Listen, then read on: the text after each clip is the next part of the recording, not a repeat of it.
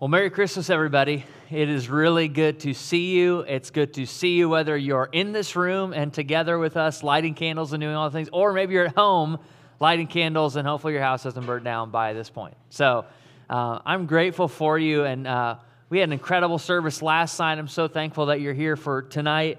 And it's interesting because if I haven't met you yet, my name is John. I get to serve as the lead pastor here at Center Church, and this is actually my fourth Christmas here, and it feels like I literally just showed up, or we just moved here, and all of a sudden 4 years go by, and I'm really thankful that in the midst of what feels like the weirdest year in history, we get to still gather and be together and celebrate Christmas and celebrate this powerful story. As you reflect, I try to do this every week of Christmas, every year, try to reflect on the past year. And some of you have done this. Maybe you're a planner, so you've already got all your resolutions done, or you've got things you want to accomplish, or the kind of person you want to become next year. Maybe that's losing weight, or looking better, or getting into that school, or getting that new job, whatever it is. But as I think about the story of 2020 and what I hope happens next year in like the next couple days, secretly, if I was just brutally honest with all of you, what's happening inside of me is I really want 2021 to do this to 2020. Like, if that's 2020 on the left, on the right is what I hope happens in the next couple weeks. Like, just magically things would get better. And I know that's probably not actually going to happen, but I like to dream, okay? Don't blame me, it's Christmas. But as I think about the story of 2020, as you reflect backwards on all that's happened this year, the story of 2020 was kind of a messed up and broken one. Maybe even for you personally. I mean, you think January, February, you started, the news was covered with coverage of all these wildfires. And it's almost like I didn't even remember those still happened. Like that was this year. And then March hit, and then this pandemic, and we're all journeying through it. Some of you are working from home in ways you never had to work from home, and others of you are still figuring it out. And to get more real, some of you are wrestling tonight with Christmas without some certain people in your family.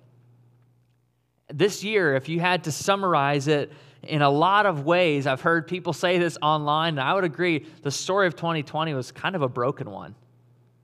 There's some parts about it that just feel broken and feel off. Again, whether it's wildfires or pandemic or divided election or riots in the summer or financial struggles in your home or endless Facebook debates about whatever people want to debate about these days, like as you journey through all of those things, that all fits into this year. The story of 2020 was kind of a broken one, and I was reflecting this last month as we led up to Christmas, which felt like it took 13 months to get back around to this Christmas, but here we are. I was wondering, is the Christmas story still true? Not like factually or historically accurate, because I believe that is true. We have great reliability around the story itself of Christmas. But what about like true for me? Like the power that Christmas holds, is that still available to people like me in the midst of a crazy, broken 2020 story? Because what I know is true is as you journey through the gospel story, as you enter into the Gospel of Luke specifically, the story of Israel, they were essentially living out their own version of 2020. Like they were dealing with an oppressive military force, the Romans, who were trying to push them down and drive them out of their hometowns. And this is what happens to this young couple, Mary and Joseph. If you look at the story just of Jesus' birth, it's quite 2020-esque. I mean, he is born to an unwed teen mom who is engaged to a person who's now shamed in his community, shamed in his society for having a child out of wedlock. And oh, by the way, it was God's. Like, that's his excuse. I promise it wasn't me. Like, and Joseph's parents are like, come on, man. He's like, it was God, I swear. I promise. Like that. And that's actually what Luke records. This is the story of Christmas. I mean, they have the oppressive government fighting among them. They have divisions within their own church community and faith community. There's doubts of God, doubts about God swirling in their area to like, is the Messiah ever going to come? Is this ever actually going to get better? Is the story of our lives, Israel's life, is that ever going to turn around and get better? And oh, by the way, Jesus, God himself, is born into a cave full of smelly, dirty animals and all the things that smelly, dirty animals bring with them. Like this is where we meet God. This is where Jesus is found in the very beginning of the Gospel of Luke. Well, if you fast forward a couple chapters, what I think is interesting about Luke is that for 30 years, Jesus is living and operating in relative obscurity. Like, your Bible is the same as mine. As you open that up, there's very little about what Jesus did from birth up until about 30 years old. Sure, there were like bits and pieces sprinkled in some of the gospel accounts, but we don't know what was his 16th birthday like. What did he do in his 20s? What was Jesus like in his 20s? All we know that he was working alongside his dad Joseph as a carpenter. That's about it. And if you skip forward to Luke 4, we actually find the first words Jesus ever speaks.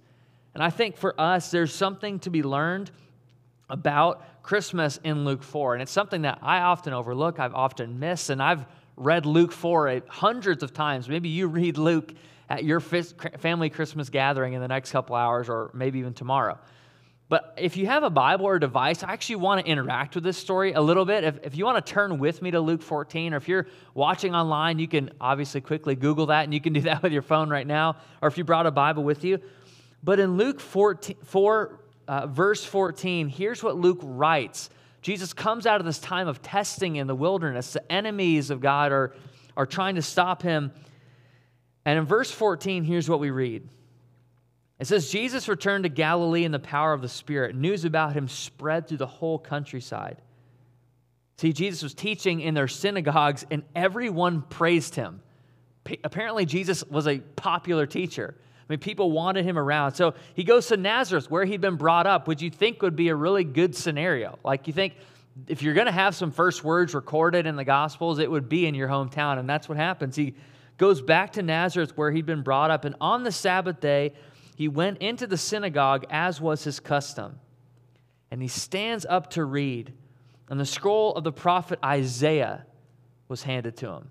Now, if you've been journeying through our series the last couple weeks, you know Isaiah pretty well by now. Like, we've been rooted in Isaiah 61 for what feels like the whole month of December. And through Isaiah 61 is one of the most pivotal and beautiful prophecies you'll find in Scripture. And it's talking about the kingdom of God, what it looks like when the kingdom of God will break into the human story. And Jesus says, give me Isaiah. I want to teach from Isaiah. And look at what Jesus picks in this massive scroll. Isaiah is one of the longest books of prophecy. It would have likely spanned the entire floor in front of me to be able to read. And he takes it from the attendant, asks for the prophet Isaiah's scroll. It's handed to him. He unrolls it, finding the place where it's written, and listen to what he reads in verse 18. Isaiah 61. He says, the Spirit of the Lord is on me, because he's anointed me to proclaim good news to the poor. He sent me to proclaim freedom for the prisoners, recovery of sight for the blind, to set the oppressed free, to proclaim the year of the Lord's favor.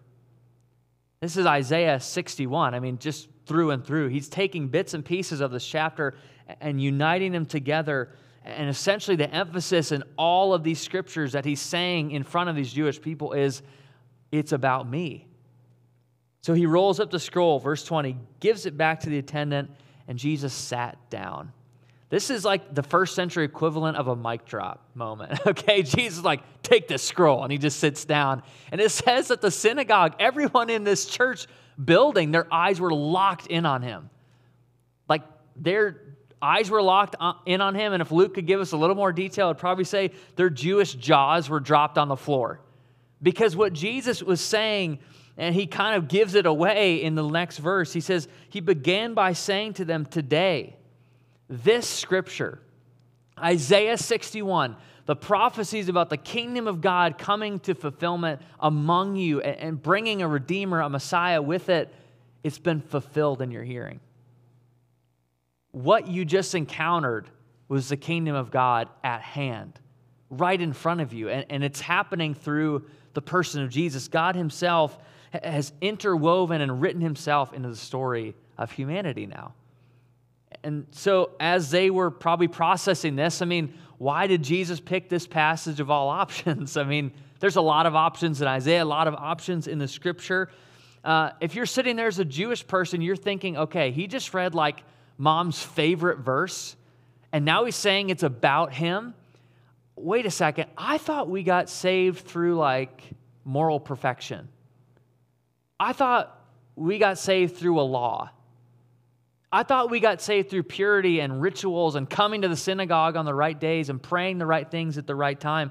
I thought that's how we got saved. And Jesus is saying, actually, as I read this, it's been fulfilled in your hearing. The way you get to God is through me. The way you arrive at rescue and redemption and salvation is not through your ability to create a great story or your ability to live a morally perfect and sinless life. It's actually through a relationship with me. See, Isaiah's prophecy in chapter 61 becomes true at Christmas. That's why we're still sitting here and talking about it thousands of years later. Because what happened at Christmas was Jesus manifested this prophecy. God himself was going to step in to the human story and save us. We could not save ourselves. This is what Luke is documenting. This is what Jesus is trying to communicate. Ironically, I was sitting with a group of other pastors a couple weeks ago, and we were talking about Russian aeronautics. You heard that totally right. Like, I don't know why pastors sit around and talk about that, but we were. We were literally talking about this famous Russian cosmonaut called Yuri Gagarin.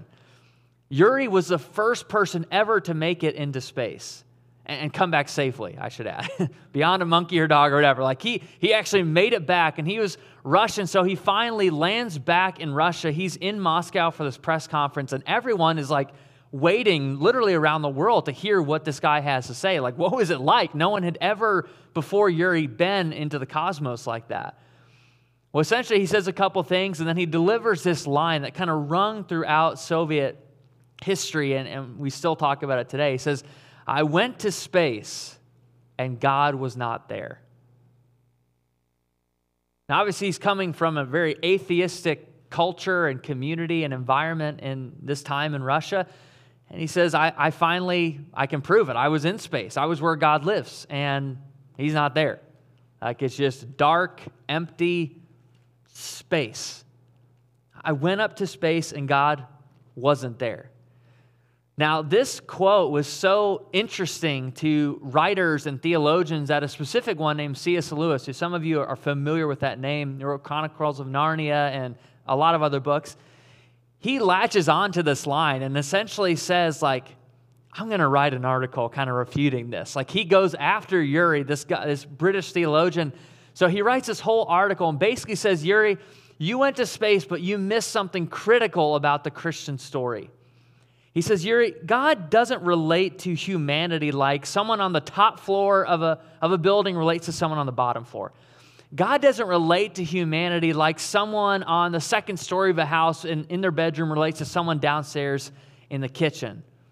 See, Shakespeare wanted to be known by Hamlet. Some of you like literature, English literature, it's all coming back right now, but maybe there's some scars there. But let me scratch on those for a minute. Like Shakespeare and Hamlet himself would not know that Shakespeare exists without Shakespeare writing himself into the story. And that's what happens. C.S. Lewis says, Yuri, that's what God did in Jesus. That's the power of Christmas. God actually wrote himself into the story so you and I could know what God is really like. We're not trying to figure out a way, how do I climb the stairs? How do I get in a spaceship to get out there? How do I figure out how to physically get myself to God through my moral perfection or having the right marriage or making enough money or getting enough accolades? Like, he says, that's not how you do it. Christmas is not about that. Christmas is the moment that Jesus wrote himself in our story. And here's what this means, that the story is still true. Jesus wrote himself into our story, which means the story is still true. It means that second chances are available to you. It means that everything else you read about in the Scriptures is true for you too. Not just the people in these pages, but actually for you. The grace, the mercy, the kindness, the righteousness, the compassion you need this Christmas is available to you because Jesus wrote himself into the human story. You and I can know him and have a relationship with him. See, I grew up thinking Christmas was about like Jesus breaking into Mary's story and Joseph's story and Elizabeth's story and Simeon and Zechariah, all these names that we preach about every single Christmas. That's what I thought it was about. But Luke 4 What Jesus is saying is it's not just about that.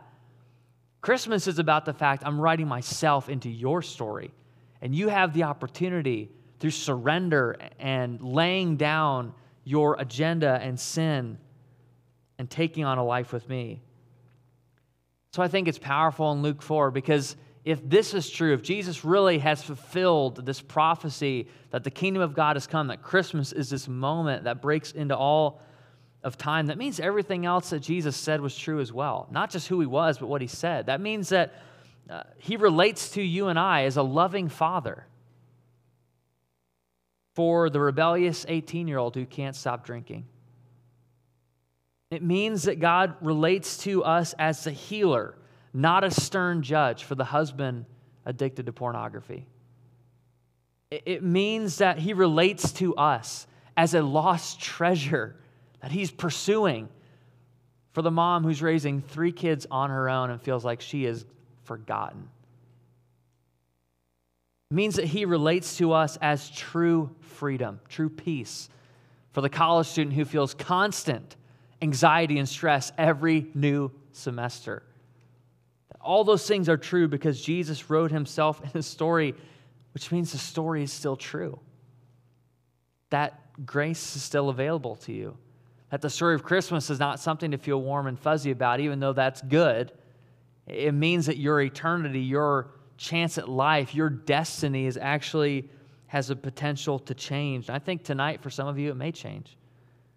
For some of you, it may be redirected. For some of you, your story may be rewritten. I remember when my story changed. About 10 years ago, I was sitting on my bed in a room in Auckland, New Zealand. And I had just graduated high school, and I decided, you know what? My story's pretty boring. I grew up in West Michigan. I grew up in Caledonia. Like, not a lot going on in the big, bustling metropolis of Caledonia. So I decided I'm gonna go out and see the world. I'm gonna raise enough money to where I can basically just live for a year. And so that's what I did. I worked through high school and eventually left for Auckland, New Zealand. I'm sitting in my bed, though, a couple months into this awesome experience after surviving bungee jumping and Class 6 whitewater rapids and all these other things. And I just found myself feeling totally discontent with life. Like I'd done all the things that would make for a great story, but I wasn't living a great story. There was still sin in my life. There was all sorts of pride and brokenness. There was fractured relationships. Things were not great. I had a pretty broken story. I remember sitting there about 10 years ago today, reading this book from a pastor actually from Grand Rapids who's since passed away. I remember reading this book, and he was talking about how many Christians tend to misunderstand what Jesus came for, who he really was. And I was reading that, and I was like, is this guy... does he know me? Is he writing about me in this book? That's how I felt. See, I'd been around church. I'd been around Jesus my whole life, but completely missed it.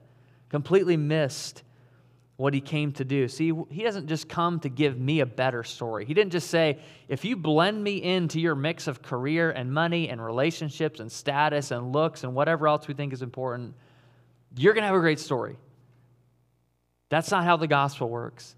See, Jesus says, if you will lay down your story and let me write myself in and be the guide, be the king, be the Lord, the Savior over your story, you will have true life.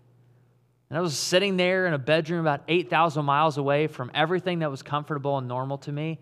That moment crystallized and I surrendered my story. So Jesus, you can have my story. I don't know how that looks. I don't know where I go from here. I just know I need to follow you. So I want to ask you the question tonight. What do you need this Christmas? What do you need? Because I can tell you it's not more money.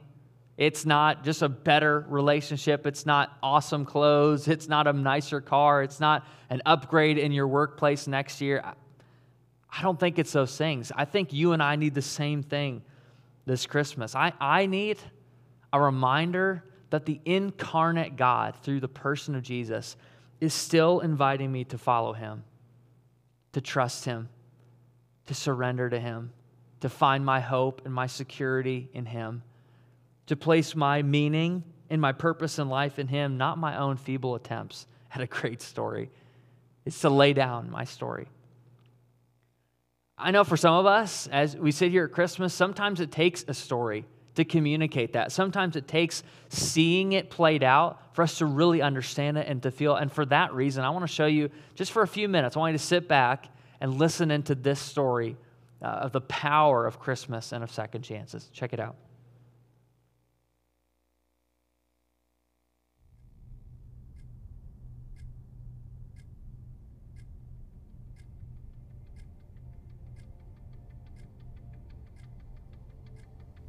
To Amanda, my beautiful daughter.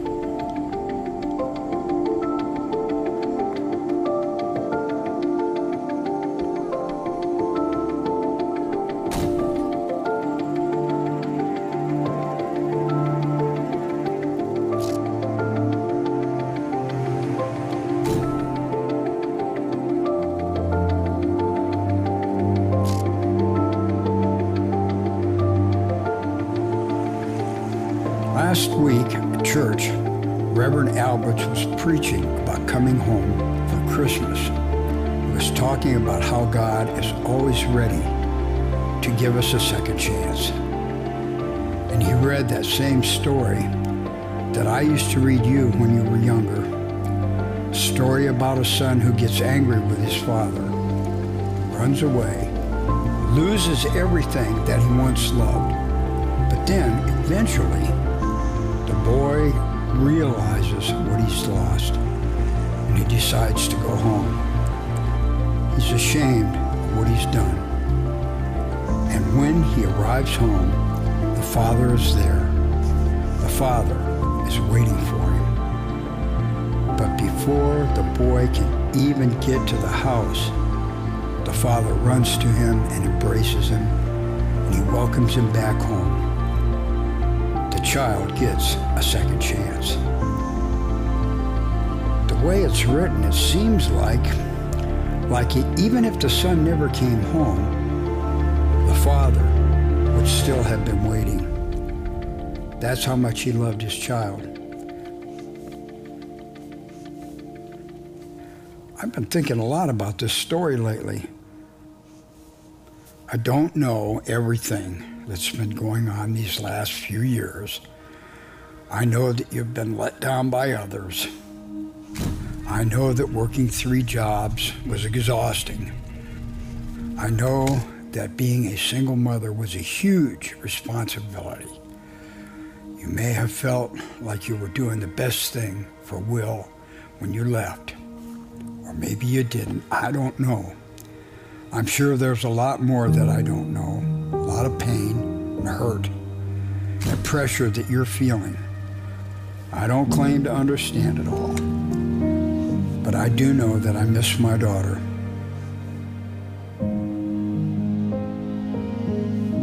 And so does your little one, and so does your mother. I'd like to think that story from the Bible, that's us.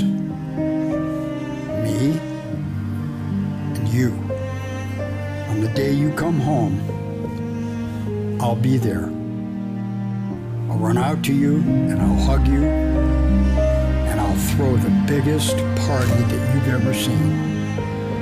I would be endlessly happy for you to be home. But I'm afraid it might not happen that way. The cancer is spreading in my lungs, and each day has become more and more difficult to endure. Part of why I'm writing this letter is just to say that I'm sorry. I'm sorry that I might be gone before you return,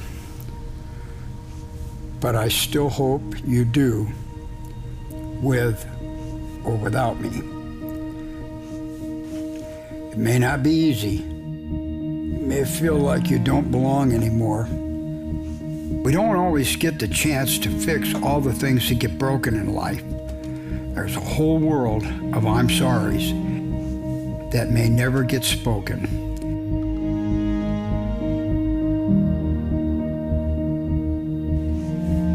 We may not get to say all the goodbyes. And if I don't get to see your smile again, if I don't get another chance to tell you you're beautiful, if I don't get to be there for Christmas dinner or to wrap the presents with the kids, if I'm not there then, I just want you to know one thing. The story is still true. You'll always be welcome home. Some people will give you a second chance. Some might not. But I know Reverend Alberts was right. God will always give you a second chance. He will always be there, ready for you, waiting for you. And I'll do the same as long as I can. And if not, then I hope you get this letter. Know that I adore you. With love, Dad.